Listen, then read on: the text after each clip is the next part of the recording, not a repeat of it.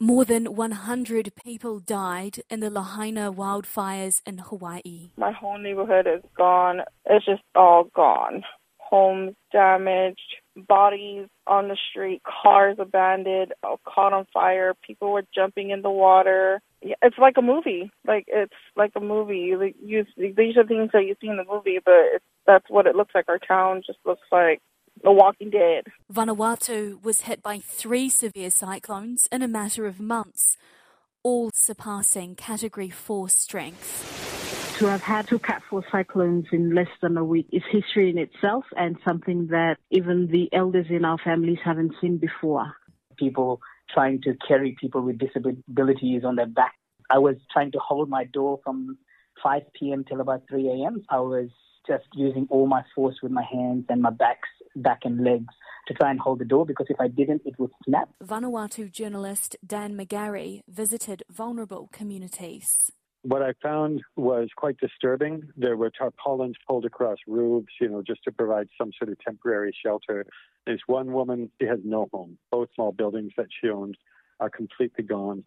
She has no livelihood at the moment because her employer, of course, isn't calling her into work.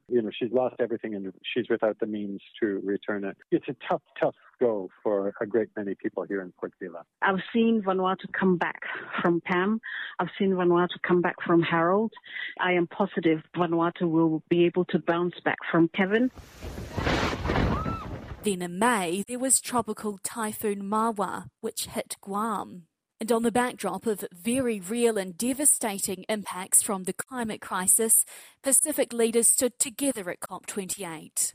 I came from my home island to work with you all to solve the greatest challenge of our generation. I came here to build a canoe together for my country. Instead, we have built a canoe with a weak and leaky hull, full of holes.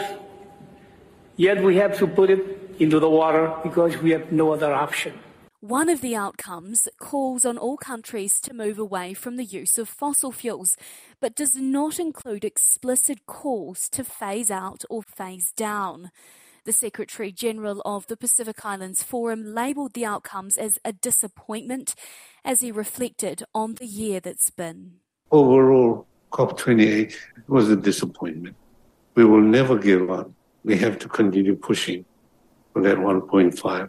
Mr. Puna was, however, pleased to see young Pacific climate warriors at COP and other events throughout the year. A young but fierce Brianna Fruin attended the United Nations General Assembly.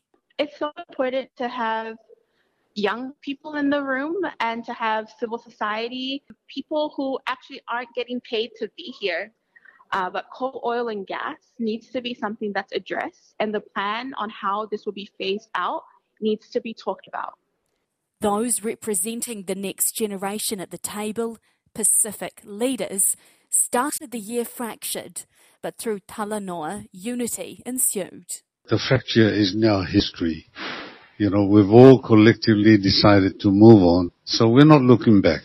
Kiribati President Tanes Mamau told RNZ Pacific in February at the Forum Leaders Retreat in Fiji that the leaders have a duty as a Pacific family to stick together. I think we have a duty as Pacific family to keep us together and to meet the challenges together.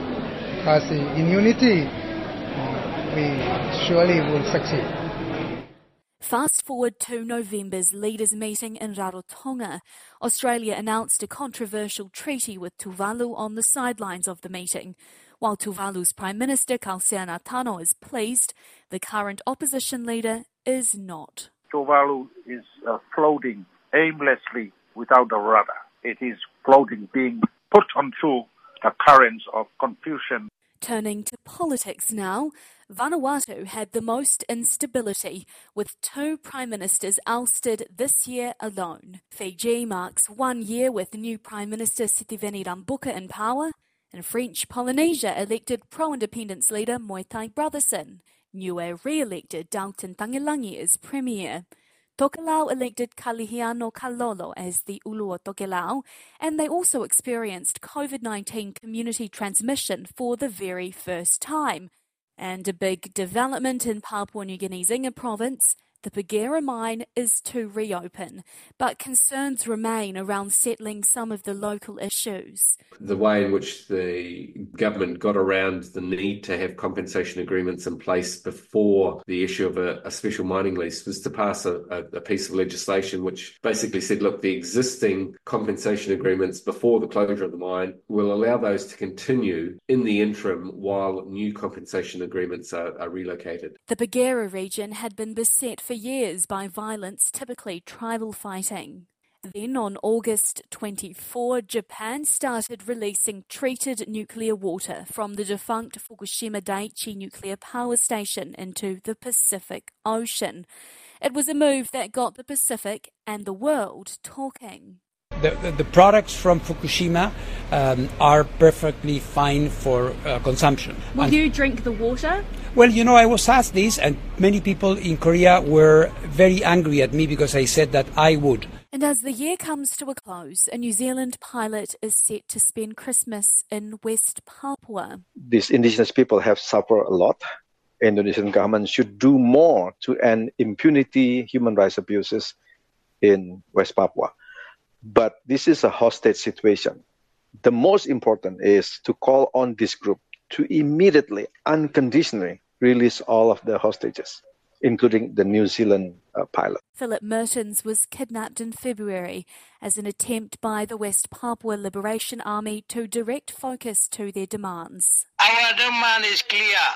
They support Indonesia, supply firearm, war equipment, and also they train Indonesian military and police to kill West Papua for last 60 years. So we need to talk with New Zealand government face to face. We will not negotiate with Jakarta. 2023, a big news year for the Pacific, led by the climate crisis, politics and geopolitical tensions, which are set to simmer into the new year.